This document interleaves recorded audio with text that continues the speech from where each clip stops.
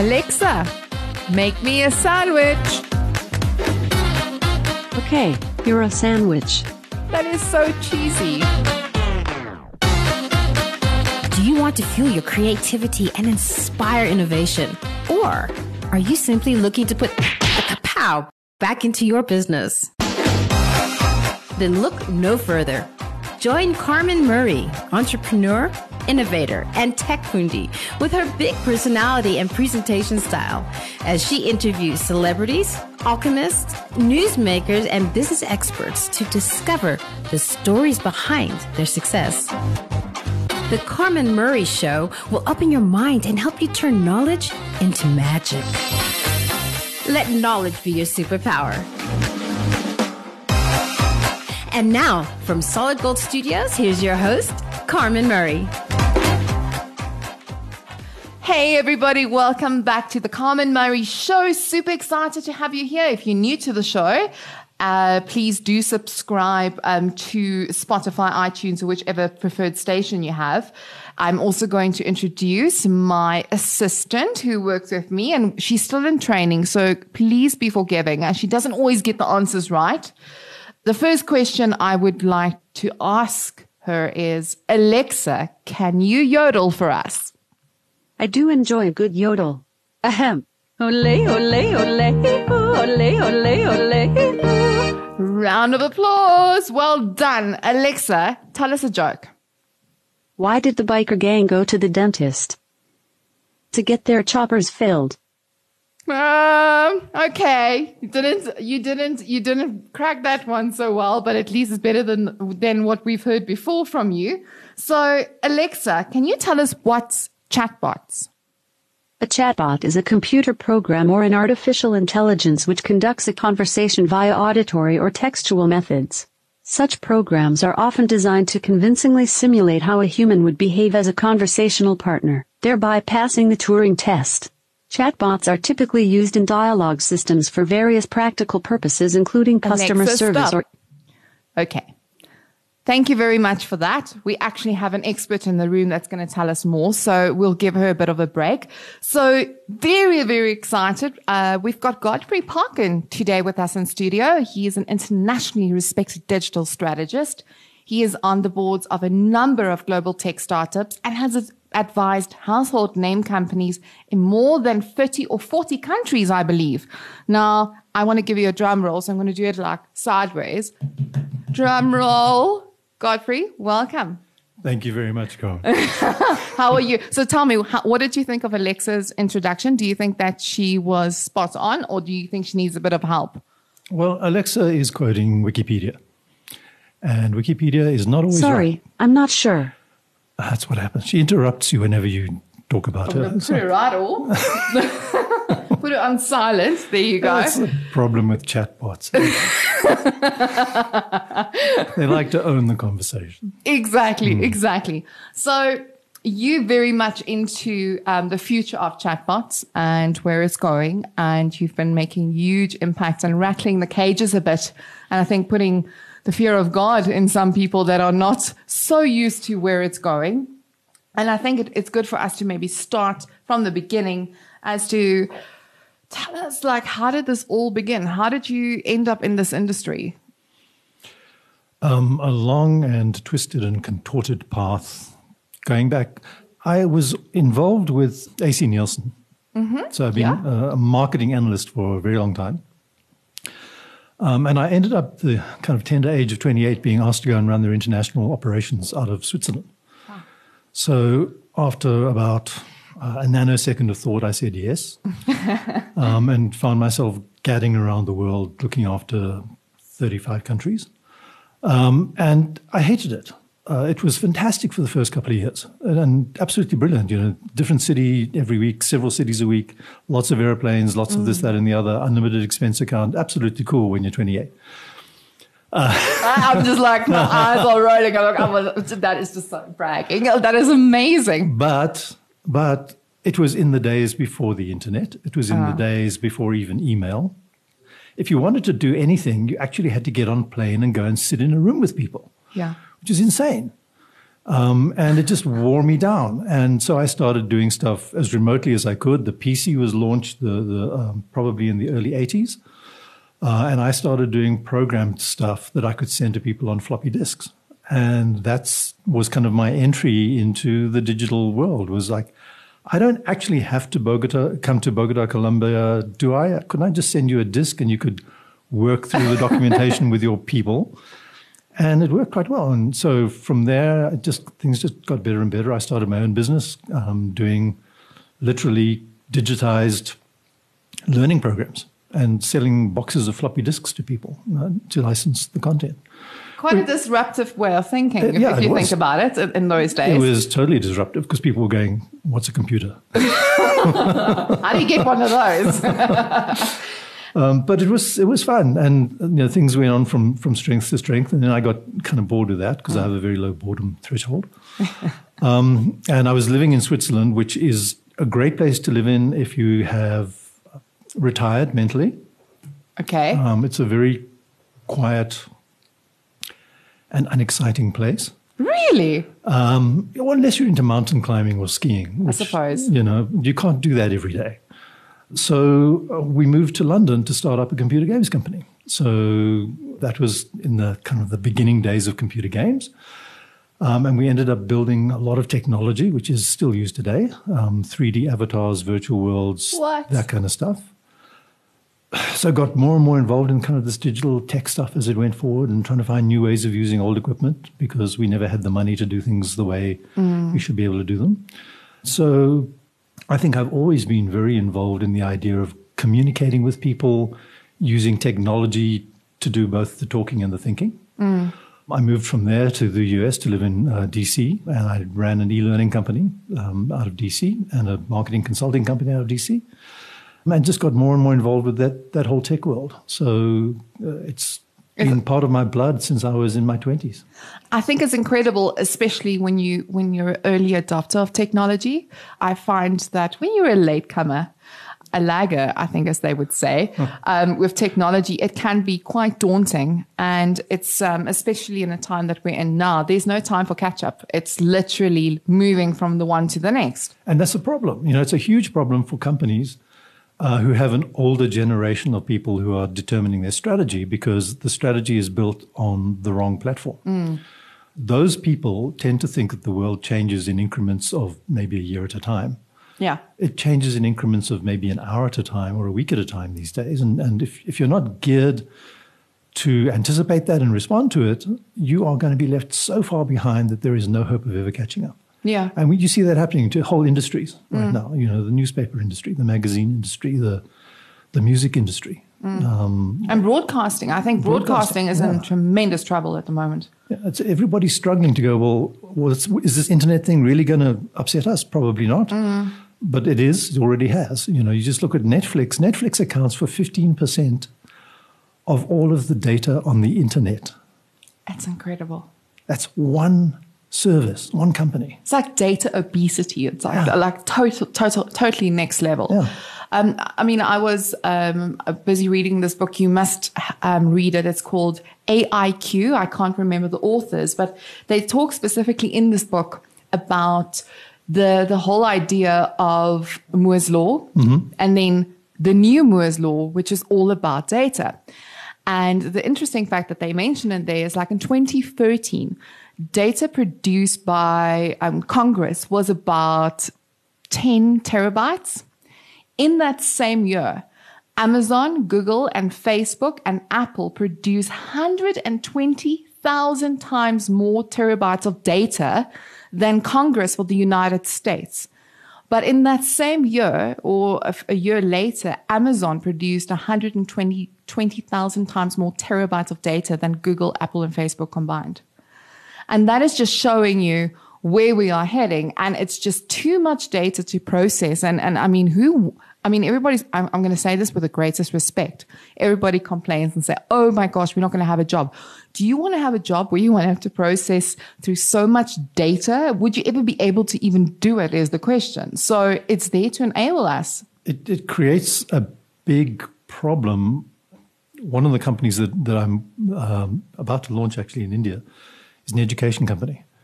And this whole data explosion and the AI explosion creates a huge problem for what used to be called knowledge professions, because without meaning to insult doctors and lawyers and people like that, essentially you get into your job by spending 6 years cramming data into your head and then being able to regurgitate it appropriately and take the appropriate action based on it, which can be modeled. So now we've got computers that can absorb every legal case study ever written in a nanosecond, or read every medical book that's ever been produced in a nanosecond. And those devices are capable of finding patterns in that data that the human brain could never see because it's too complex. So you've got, in China, for example, if you're doing chest x-rays, every single one of those is actually analyzed by a computer. And the AI is faster, does it in seconds, and far more accurate than the human experts. So if you're a radiologist, you've got to ask yourself, where's the future? Oh, that's so scary. Yeah. That's so scary. Anything that is repetitive and requires vast amounts of data can be done by a computer.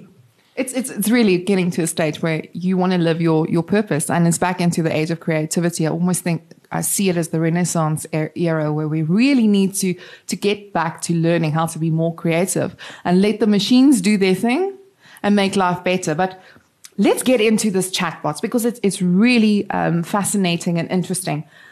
Where do you see chatbots going? Like anything in technology, they are a transitional technology. They will become incredibly sophisticated incredibly quickly, and then we'll leave them behind. Really? Yeah. Why do you say that?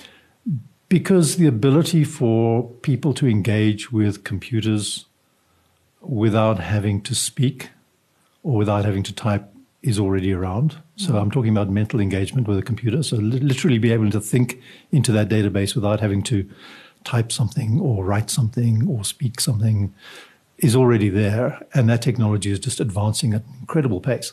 So we will be interfacing with the internet by just thinking, probably within 5 or 6 years. And how would that work by thinking? Does that require the implant that everybody's so petrified of, or how would that work? It'll probably require something that you wear either on your head or on your wrist, and it'll involve galvanic readings. In the same way that people can now, who weren't able to walk before because they had a broken spine, can now actually move their legs because they've got one chip above the brake and one chip below the brake, and they can think what it must do, and it does it. So the interface between electronics and human beings is already pretty awesome. I mean, we're all cyborgs in one way or another already. The only difference is that the cyborg part for most of us is sitting in our hand, and we think of it as a phone. But it's actually a sort of cyborgian interface to the World Wide Web and this vast pool of data that you're talking about. One of the interesting things that fascinates me is how they talk about voice bots and how that's going to take over. And I think they call it the Amara's law, when you overestimate technology in the short period of time, but over a long period of time, you underestimate it. Yeah. And I don't think that companies are paying attention to the value or I mean, it's not like you're going to have a SEO strategy for voice. If you're not there when you ask the question, like we've done with Alexa, if you're not the top of the server or the engine that's serving you, you are going to have a big problem because you're not going to be relevant. So what do businesses need to start doing in order to start evolving with this massive force that's among us? Well, the initial thing you've got to do is understand how these things work in the background. If you do a search on Google, for example, currently where you're typing in a keyword or a phrase that you're hoping to find a solution to, Google maps that against keyword triggers that it's got on millions of pages, that it's ranked in terms of how good they are across at least 200 factors, and they will present you with a series of pages that map to what you search for. When we are typing stuff in, we tend to use a shortcut. We'll type in 2, 3, 4 words. We won't type in a full sentence. And so websites have become built to be search engine optimized. So we build websites around keyword themes, knowing that that's how the search engine is going to identify what we're doing. Once we start talking to our computers and start asking questions verbally rather than typing stuff in, we talk to these machines as if they're human beings. It's really weird, but that's what we do. We use full sentences. We'll say, hey, Google, how long is it going to take me to get to the airport? Yes. Instead of typing in airport and hoping that we can tap on something and drag something and eventually find an answer to the question, because we know the answer will come back. It'll be spoken to us. So if you want the system to be able to project your content into that answer, you need to rewrite your websites so that they are conversational rather than purely informational. I love that because, I always, just another example, SOPs, although I think those things need to die, but standard operating procedures. I came out of the hospitality industry. Our SOP manuals was like Shakespeare books, this thick thing, and you had to remember every procedure. In today's, time and age, it's so much easier just to go into a chatbot and to say, or a bot, and ask the question that you're unsure of, and it extracts the information and it says to you, okay, well, this is how you need to handle this particular situation, or this is the standard procedure for X, Y, and Z. And I think that companies are underutilizing the abilities because it's not just about the customer. It's also something that can really enhance your business operationally. Am I correct in saying that? Absolutely. And we'll probably find that voice interaction will become the norm within businesses and within industries before it becomes the norm within the consumer space. Because if you are an engineer trying to fix something at a telephone exchange, for example, how much easier is it to speak into a headphone-mounted mic? Do I cut the blue wire or the red wire? I would not rely on that answer. Then you have to try and search for it on your phone and hope for the best. So it's a fantastic shortcut because the way we engage with data right now is incredibly slow and inefficient. Typing and reading is like the slowest thing you can do. I know. And also, I believe that I heard the stat that language and writing, those kind of skills will disappear within the next 20 years or so. We won't be writing anymore. It won't be something as popular as it is today. And sadly, it's archaic. We're gonna get to the stage where kids who are being born today will be saying to their parents, what is that thing? And they'll be looking at a book and there'll be black and white things on it that it can't actually understand. In the same way we look at Egyptian hieroglyphics, we'll go, this is really how they used to do things in the old days. Why do you have to do that when you can just speak into a microphone, or when you can just think and the answer comes to you? Because that's going to happen. Yeah. That's not science fiction. No, totally. Godfrey, so you brought us some interesting clips today to illustrate how voice has become so humanized, if I can put it that way, and the ability of us not even identifying that we are interacting with a bot or a robot or voice rather than a human being. So maybe take the first clip of the book and share it with the audience. The first place that I can well remember was a large, pleasant meadow with a pond of clear water in it. Some shady trees leaned over it, and rushes and water lilies grew at the deep end. While I was young, I lived upon my mother's milk, as I could not eat grass. In the daytime I ran by her side, and at night I lay down close by her. When it was hot, we used to stand by the pond in the shade of the trees, and when it was cold, we had a nice warm shade. Let's talk about that. That sounds not really like a robot. It's incredible. It's a system developed by a company called Voices. I think they're out of Cambridge. It's actually an Irish company. Normally, when we listen to computer-generated voices, all they're doing is they're taking text and they're mapping it against a pre-recorded clip of somebody actually speaking. So the computer isn't speaking. It's just matching stuff against recordings. What Voices does is it listens to a human voice and it learns it. And then you can feed anything into it and it will read it with its own voice, but it'll read it with the voice that it's learned. Wow. So it's absolutely, for me, it gives me goosebumps every time I hear it because this is just the beginning of so bizarre. A totally new way of doing things. Voices require 7 to 10 hours of listening to a person's voice to be able to replicate it perfectly. And that's quite easily done with public figures and actors and musicians, people that are constantly being recorded. And it's quite easily done with people that have professional voices who want to be used for computers. So you're going to find that already the voices that you're hearing on those systems don't freak you out. You sort of know that you're listening to a computer, but it actually feels like something you can relate to. It's not so realistic that it's freaky, because that is always the dangerous thing is when you get to the point where I can't tell that I'm speaking to a human or not. And that's the point that we get to now with what Google has been doing. Because Google has been taking voices technology, and it's one thing to read a book or to read a text. It's another thing to be able to think on your digital feet and have a conversation that sounds like it's real. And that's where AI kicks in. And Google is like really, really hot on the AI, and they've connected AI to a voices system and built it into their Google interface. So you can now get your Google Assistant to make appointments for you at the hairdresser. I think let's play that clip. So how can I help you? Hi, I'm calling to book a women's haircut for a client. I'm looking for something on May 3rd. Sure, give me 1 second. Sure, what time are you looking for around? At 12 p.m. We do not have a 12 p.m. available. The closest we have to that is a 1:15. Do you have anything between 10 a.m. and 12 p.m.? Depending on what service she would like. What service is she looking for? Just a woman's haircut for now. Okay, we have a 10 o'clock. 10 a.m. is fine. Okay, what's her first name? The first name is Lisa. Okay, perfect. So I will see Lisa at 10 o'clock on May 3rd. Okay, great. Thanks. Great. Have a great day. Bye.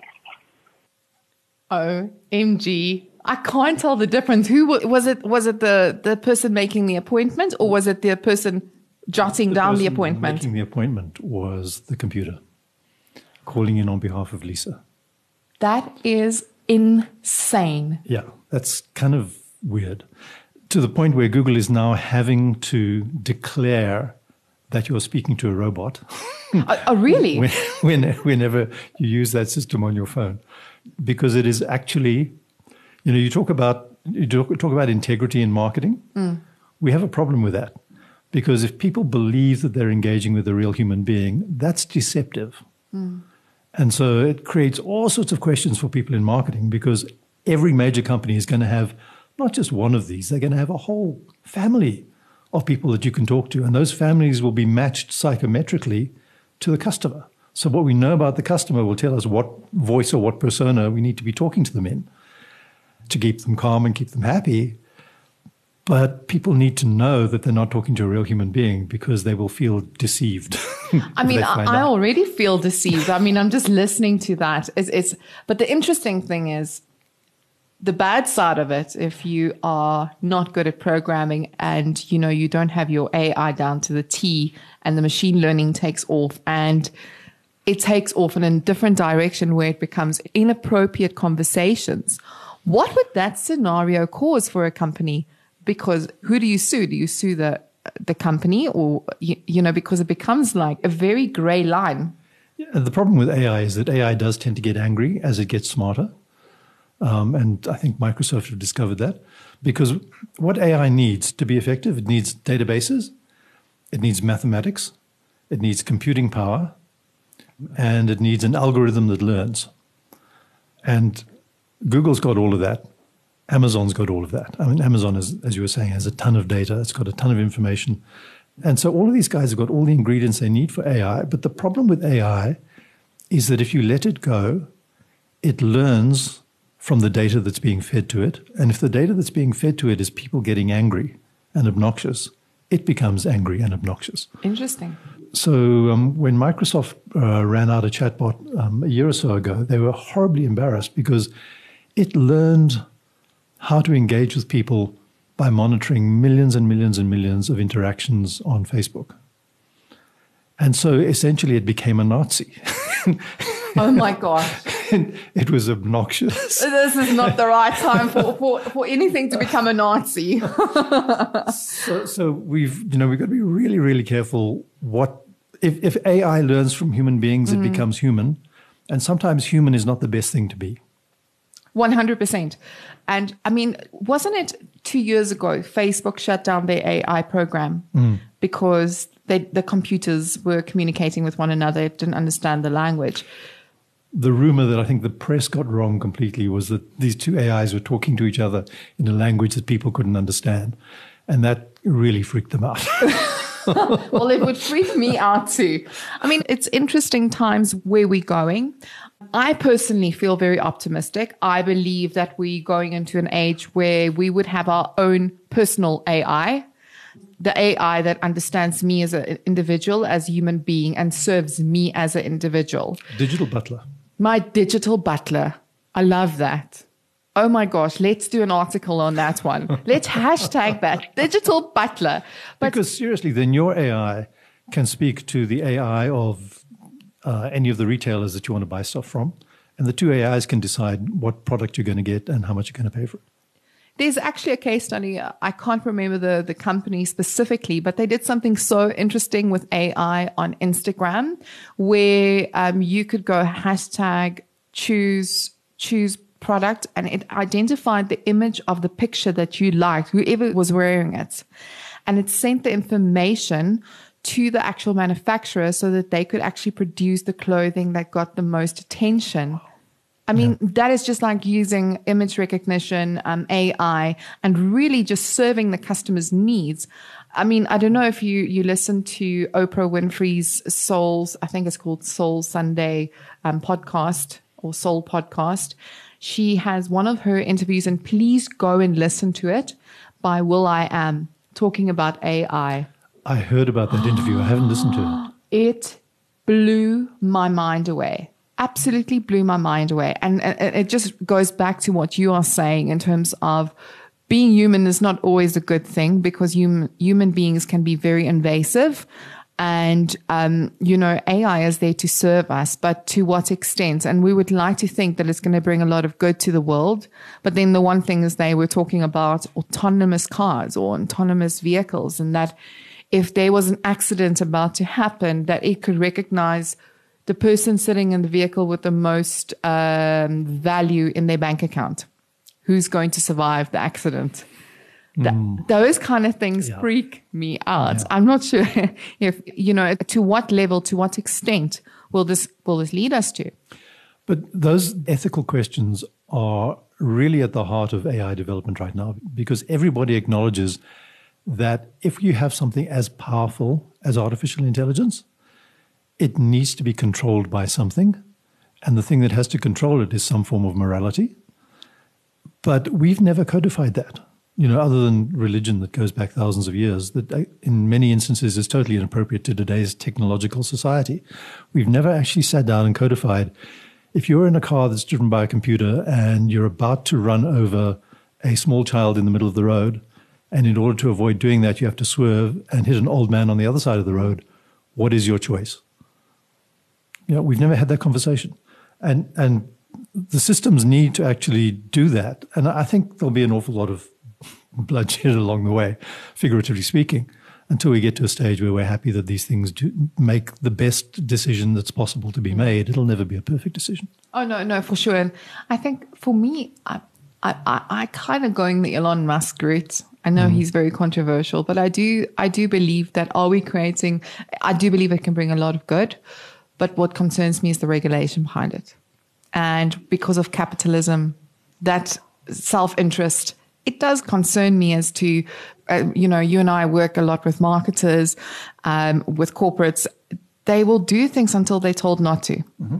They wait for a regulation. If there's no regulation to tell you how to behave and act, I mean, look at what happened with Cambridge Analytica. Sure. That whole situation, there was no code of conduct to really say how it was supposed to be handled. So it was actually allowed. Sure. And we're all predators in one way or another. I mean, if we're given access to data that we can use to make our lives better, either as businesses or individuals, we will use it. And so somewhere along the way, there has to be a control put into it. But the moment you put controls into it, you've got to ask yourself who's controlling the controllers. Because once government gets into it, then you're looking at the potential for totalitarianism. Once religion gets into it, you're looking for the potential for totalitarianism. Oh, my gosh. But if you let this thing go completely free, then you're looking at anarchy. Personally, I prefer anarchy. But Are you a punk fan? well, I was. You were? Should I stay or should I go? Well, that's apparently not punk. Apparently that's rock or some. What Clash? The Clash. The Clash started out as punk and then became, well, they got an OBE. So. Oh, I love that music though. I wouldn't ask Alexa to sing it for us because she will definitely ruin it for us. But yeah, you were saying, you prefer anarchy. Yeah, I think that what comes out of anarchy is progress. And we use the expression in marketing all the time. We talk about using technology to demolish the old paradigms and bring in new paradigms. And that's literally what it does. You can't fight that. It's going to happen anyway. So you should actually embrace it and you should encourage it. And you could say, okay, I'm not sure what the outcome is going to be, but the outcome will probably be better than where we are right now. And that applies to the way business operates. It applies to the way we teach people. It applies to the way we run governments. There's a lot to be said for breaking down the old in order to make way for the new. Question, do you actually get involved in the development of these kind of projects with organizations? So do you advise them on it? How does this whole process work with Brightfire? My involvement is always at a strategic level. So we don't get involved in actually writing code. There's some very smart people out there that do that already. But the issue is not, is the technology available? Because it is. It's how do you use it to actually enhance your business and make your customers happy? That's really the problem that most companies have is they go, is it a toy? Do we need to take it seriously? And how do we actually integrate it? How do we use AI? The biggest impact that AI has in companies right now or over the next year is going to be in things like call centers. 85% of all customer interactions by 2020 are going to be without people involved. It's all going to be automated. And that has a big impact on the organizational structure of a business. It has a big impact on people's lives. It has there's a whole new range of careers and departments that need to be stacked into a company in order to accommodate and exploit this stuff. But it probably means moving aside or slimming down some of the existing departments and people. So the big fear that everybody has is that AI will create mass unemployment. And the answer to that is yes, it will. But it will also create better jobs, better paying jobs, more interesting jobs. The one thing that keeps on coming up is with AI specifically, it's a buzzword that I feel everybody uses very loosely. It's like the word disruption. We use it so loosely that it's almost lost its meaning. And there's a lot of companies that talk about it, but are not acting upon it and not enforcing it. And the only way that you can really become relevant is becoming a practitioner of some sort. Is this an expensive project to experiment with? No. Why do you say that? Most of the knowledge, most of the code, most of the systems is available in the cloud. Most of it is either free or incredibly inexpensive. If you go the route of using some of the tools provided by some of the big cloud service providers like Amazon, again, AWS, you're paying like tiny thousandths of a cent per use of this system. It doesn't add up to much at all to actually access and plug into their AI systems and plug into the tools that they make available. If you're doing stuff on the web yourself, there are lots of small operations that have started up over the last 2 years that have created their own AI systems that you can literally drag and drop into your website or into your app so that you have access to voice recognition, voice output, conversational stuff. And if you just want to create something which is even really simple, like a query system that looks like you're talking to a bot, there are tools that do that for you as well. You don't need to be able to write the code. So a marketer or somebody who understands how you have a conversation with a customer can create a system. You don't need to write code. You drag it in, you drop it, you move it around. It's so simple to put together. And there are already dozens of companies that do that.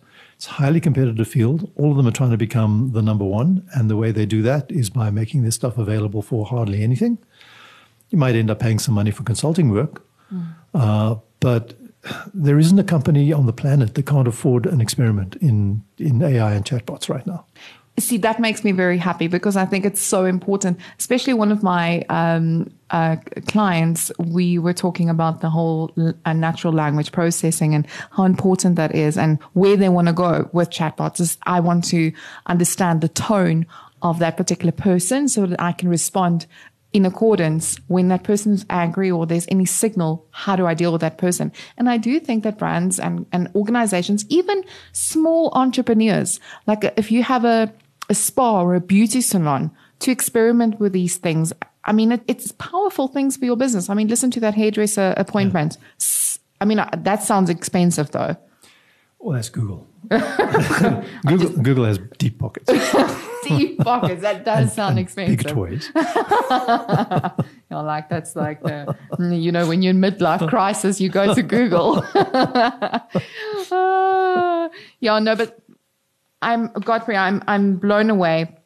Today has been absolutely interesting, and it's really so refreshing to hear that it's not something that we need to be afraid of. It's something that we can experiment in our own capacity, and we can learn from it. And it's really, I think it's just being an early adopter, and it's just taking on something that scares you. Get in early. Deal with the fear when it's not mission critical, and just get comfortable with it, because there's a whole vocabulary, there's all sorts of new stuff that comes along, and none of it is rocket science. 100%. Well, in tradition, we have a little game that we play in keeping with this tradition. So it's 60 seconds, 10 questions, and you need to answer those questions as quickly as possible. Are you ready? Okay. On your marks, get set, go. What would you name your boat if you had one? Alexa. What is the most difficult decision you ever had to make? Whether to come on this program with you. No. What is the best and worst purchase you ever made? Worst purchase, a BlackBerry. Best purchase, a Samsung smartphone. Really? I'm an ice sheep. What is your biggest screw up in the kitchen? Not going into the kitchen in the first place. What's something your brain tries to make you do and you have the will not to do it? Sleep. How would the world change if superheroes and supervillains actually existed? We'd sell more merchandise. What would be your strategy for surviving an apocalyptic epidemic? Oh my gosh. I would ask my chatbot to show me the way. Sorry, it's up. Oh my gosh, I can't say that word. Okay. If you could replace the handshake as a greeting, what interesting new greeting would you replace it with? Eye contact. Okay, last two. What movie or book character are you most similar to?